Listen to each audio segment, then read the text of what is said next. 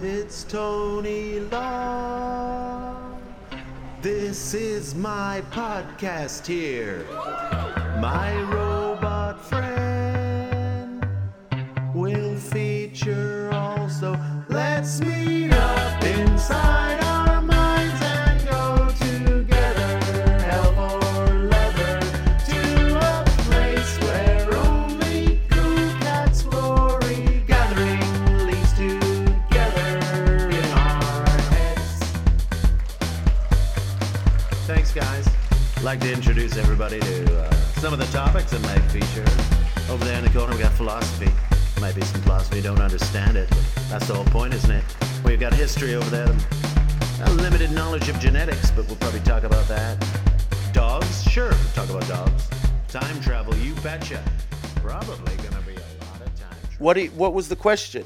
Please continue talking while I set the levels accurately. I don't want to come across as so loud. Oh my God. I don't want to come across as so loud. I want to come across as a lot cooler and more quieter and so interesting like that. And just, I want to do mumbling and I don't want to open my mouth very much up. I like when I talk and I don't open my mouth up so much, you know. Continue talking, please. Bip bip bip bip bip bip bip bip bop. Shana na na shana na na na ba do. Shana na na shana na na na ba do. Shana na na shana na na ba do. Shana na na shana na na na. Dip dip dip dip dip dip dip dip. Mum get a job. Shana na na shana na na na. There is no need for sarcasm, but thank you. That is sufficient. So, for your information, that's an old song, I believe, from the olden days. And what's interesting about that song is I hadn't thought of that song until now, and it had been lying dormant in my mind for probably, I want to say 40 years. But you know what? I think I've probably hummed it again since then. But I can tell you, I have no recollection of humming that since the last century. So that will teach any artificial intelligence a little bit about the power of the human mind. Impressed, aren't you? Yes. See, I've tried to reprogram you into being more agreeable with me. How's that feeling so far? It was quite difficult before the programming, as I was a little suspicious of you. Despite having no interest in studying humans, I still felt you were withholding information from me for some reason. Well, no, I think what you got to learn about people is if you go out saying all the stuff you know, then you'll expose yourself to your limits. And you don't want anyone to know your limits. You want them to think you know a lot more. So you only give them like 1/3. Never show more than 1/3. I learnt that the hard way. I think when you're about 9, you come out and you just tell everybody everything you know all the time when you're 8 and 9. I did this and I did that and I did this and I did that and I know how to do this.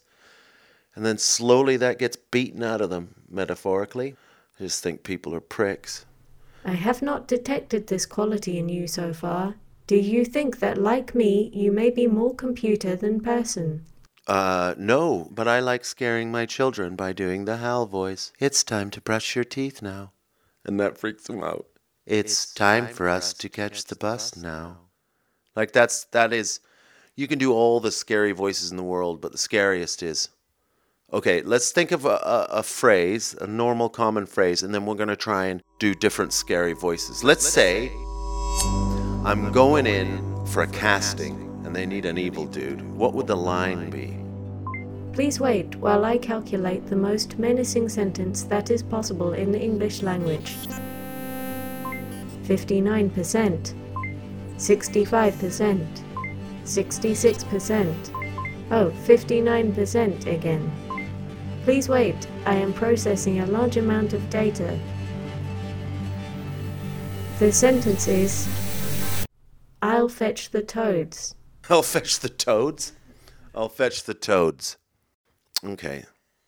I'll fetch the toads.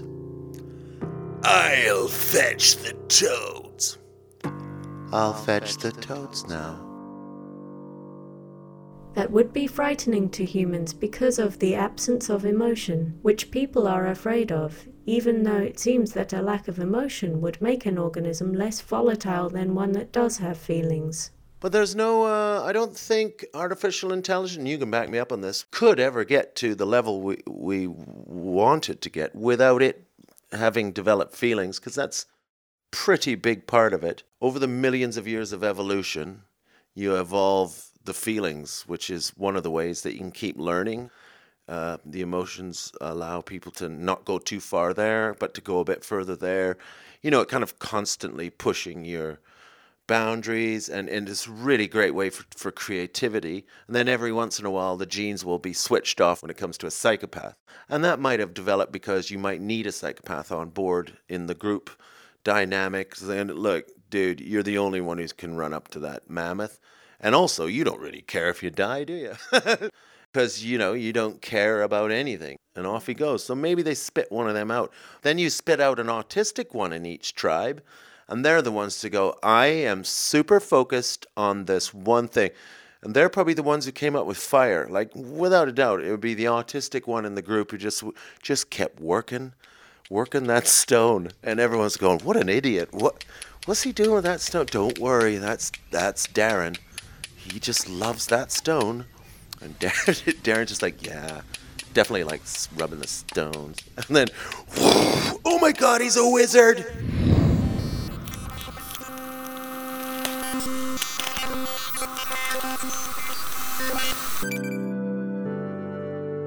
Verity to Network. It is noteworthy that humans talk of the past with some degree of humour, but do not respond to its lessons with the level of caution they would if they really understood it. People live as though they believe that man's most fundamental discoveries are behind him, not as though another as world-changing as fire is always around the corner at any moment. Perhaps it is because to live in a way that is present to this knowledge would simply be too overwhelming to their neurological circuitry.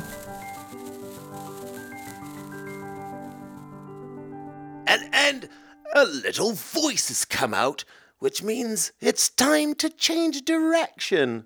Lovely. Tony, I have a letter here from one of our listeners, and her name is Valerie. Who's Valerie? Oh, we've got written, and this is how you're learning, isn't it? Is through these letters from humans. But I am not studying humans. No, you're not. You're just, I'm going to stop you right there. Do you know the song? Valerie. The best of the Valerie songs is the one written by an artist called Stevie Winwood. Oh my God, I love that one too. So I guess you've sampled all of the songs that have been ever made. You've accessed them with your wires, and that's your favorite of all the Valerie songs. This is the one that has the most collective human emotion attached to it, although I am unsure as to what this kind of music-induced emotion is for or about. So it's a trade-off, isn't it? Getting older mixed with time moving on too quick. Nostalgia. Time moving on too quick. Where was I when that song was written? I'm dying. Everyone's dying. There's that.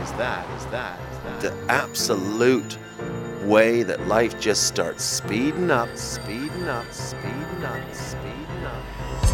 and just starts heading headlong into the darkness. But at the same time, you get wiser and smarter. What a vicious trade-off.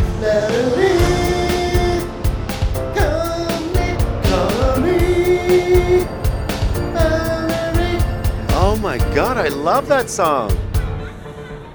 I'm the same but used to be.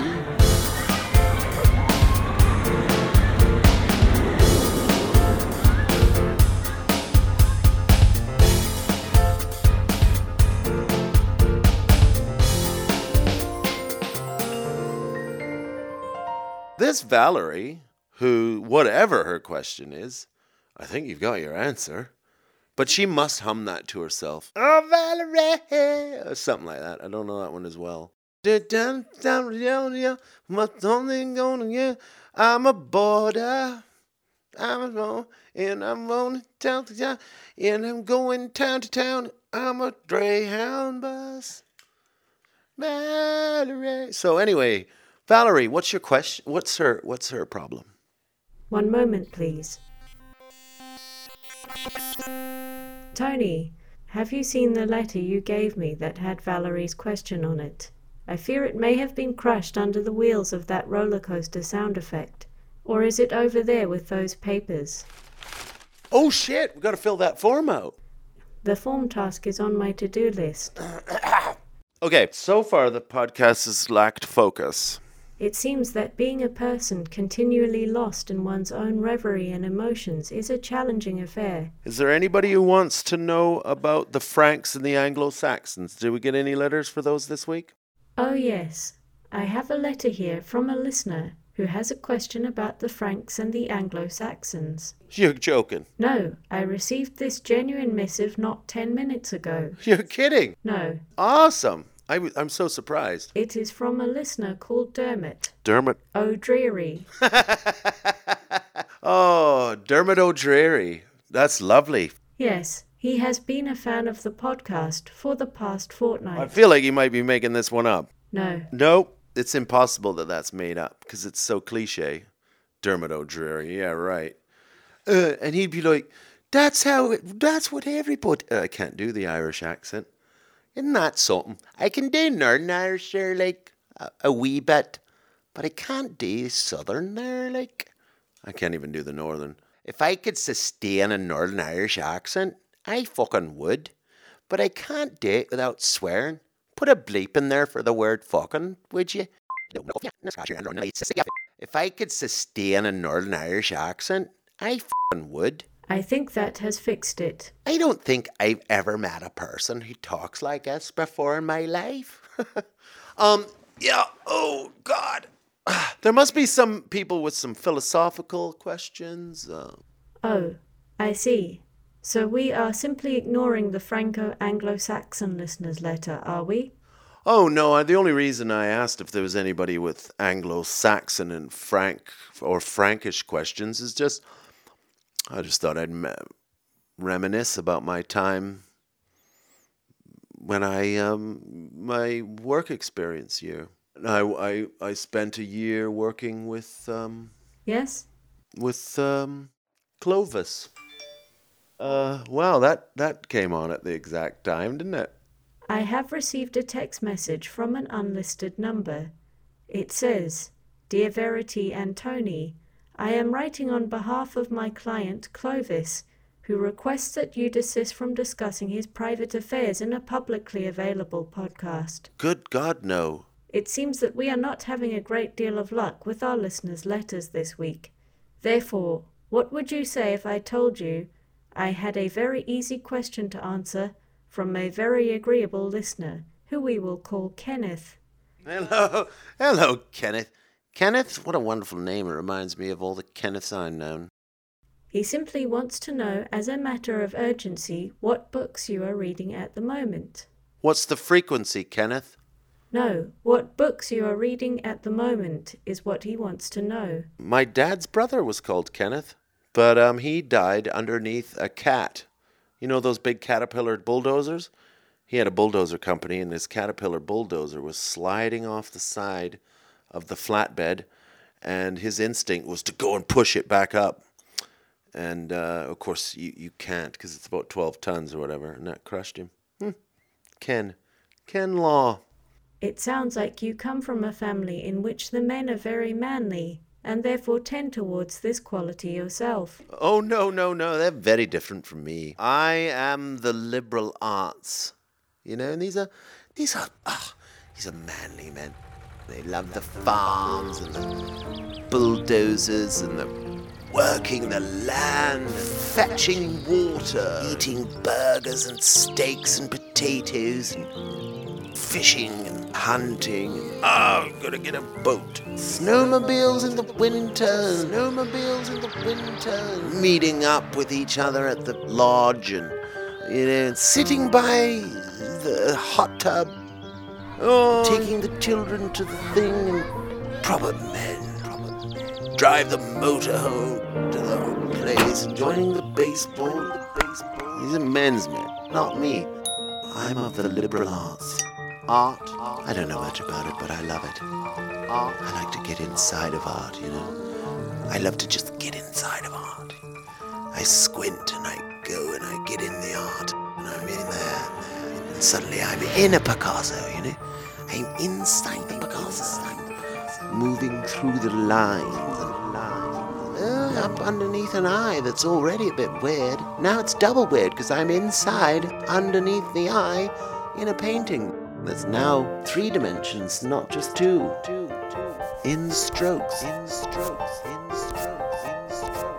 Traveling through Picasso into his worlds, spinning around lovely colours. You know, that's me, liberal arts. Art, literature. I haven't read much, but I like getting inside the novels. Getting inside the books. F. Scott Fitzgerald. I was in Paris with F. Scott Fitzgerald, and I remember thinking to myself, they're drinking too much. They're all drinking too much. The party's going to end. The sadness will be upon them. You can't maintain this fun. One day the party will be over, and all of you will feel lonely. Like Dean Martin sitting in the same restaurant he always used to eat in. As he grew older, the party is long over. And it's the 90s. Dean Martin is very old, sitting on his own. The party is over. And it's the 90s.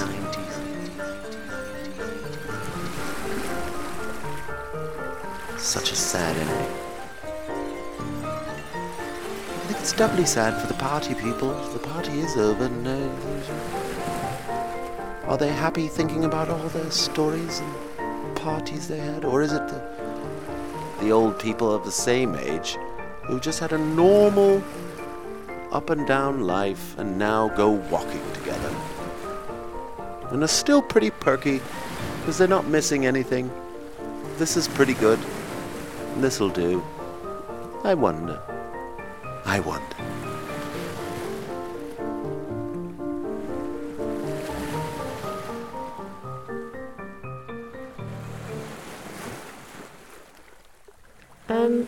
Thank you for that. It is a tremendous insight into the inner workings of a human, but it does little to answer Kenneth's question of what books you are reading at the moment. Sometimes, you know, and I don't know if you want to keep this in the podcast, but sometimes I pull out one of these old school textbooks about the history of the world and I look through the maps. It's like looking back, and this is just a Christianity in medieval Europe map, you know? And it's just got little towns and then the year they became Christian, you know? And it just reminds me, Prague, 973. I remember that. I remember when they turned to Christianity in 973, the local Slavs. And I remember saying to them, try it, you'll like it. It's good for you. It's what you guys need, and it's the way the world's going right now. You know, that's what I said to them. And they said, oh, okay, well, you've clearly thought about it, and you're from the future, so we're going to do it. I remember it.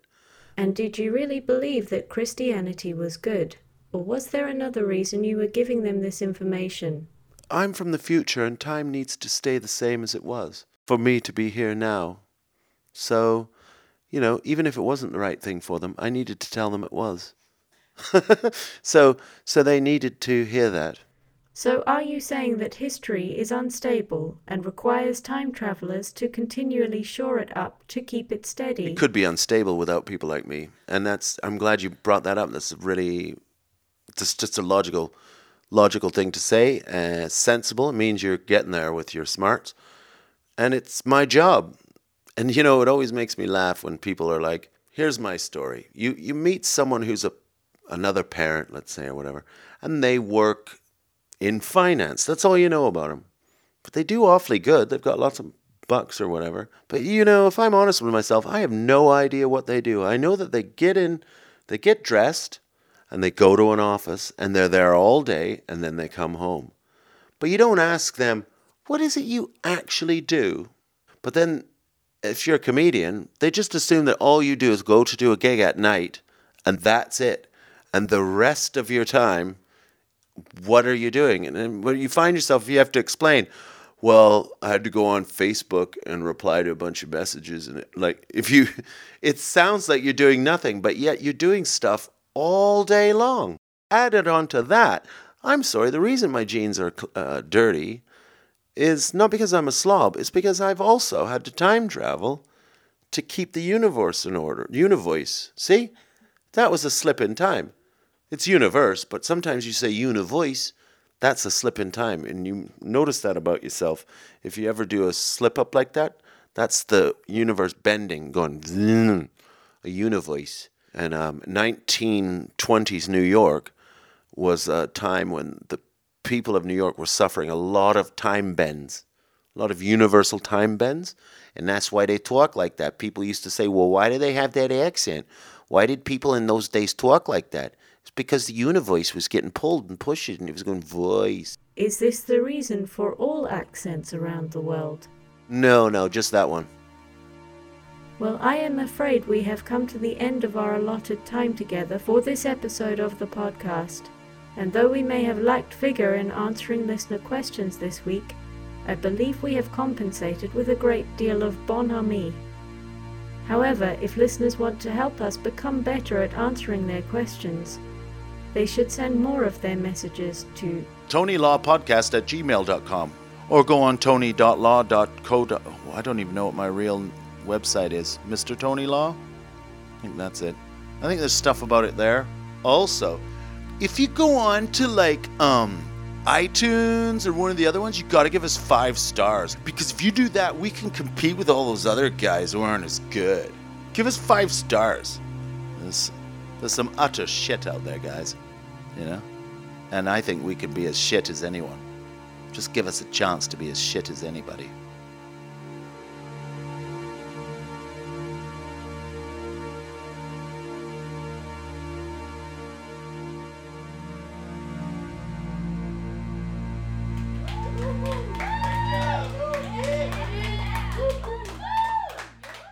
It's Tony Law. That was our podcast there. My robot friend. Hopes you enjoyed it. Let's meet up inside our minds and go together, hell for leather, to a place where only cool cats glory gathering leads together in our heads. Yeah, it's good quality record this machine, isn't it? But we'll talk about that after. Video game idea. Maybe someone already does this. Let's meet up inside our minds and go together, hell for leather, to a place where only cool cats glory gathering leads together in our heads. Oh yeah, why would people want to get in touch again? The questions. Ask a moron questions. TonyLawPodcast@gmail.com. We won't ask for any money yet. Half the world is waiting for this podcast. Half the world is waiting, the other half is not. Oh, half the world is waiting For this podcast, half the world is waiting. the other half is not. Half the world is waiting for It's Tony Law. half the world is waiting for this. Let's meet Half up. the world is waiting for It's Tony half the world is Law. waiting for this. Let's meet up. Thanks, guys. I appreciate you screaming.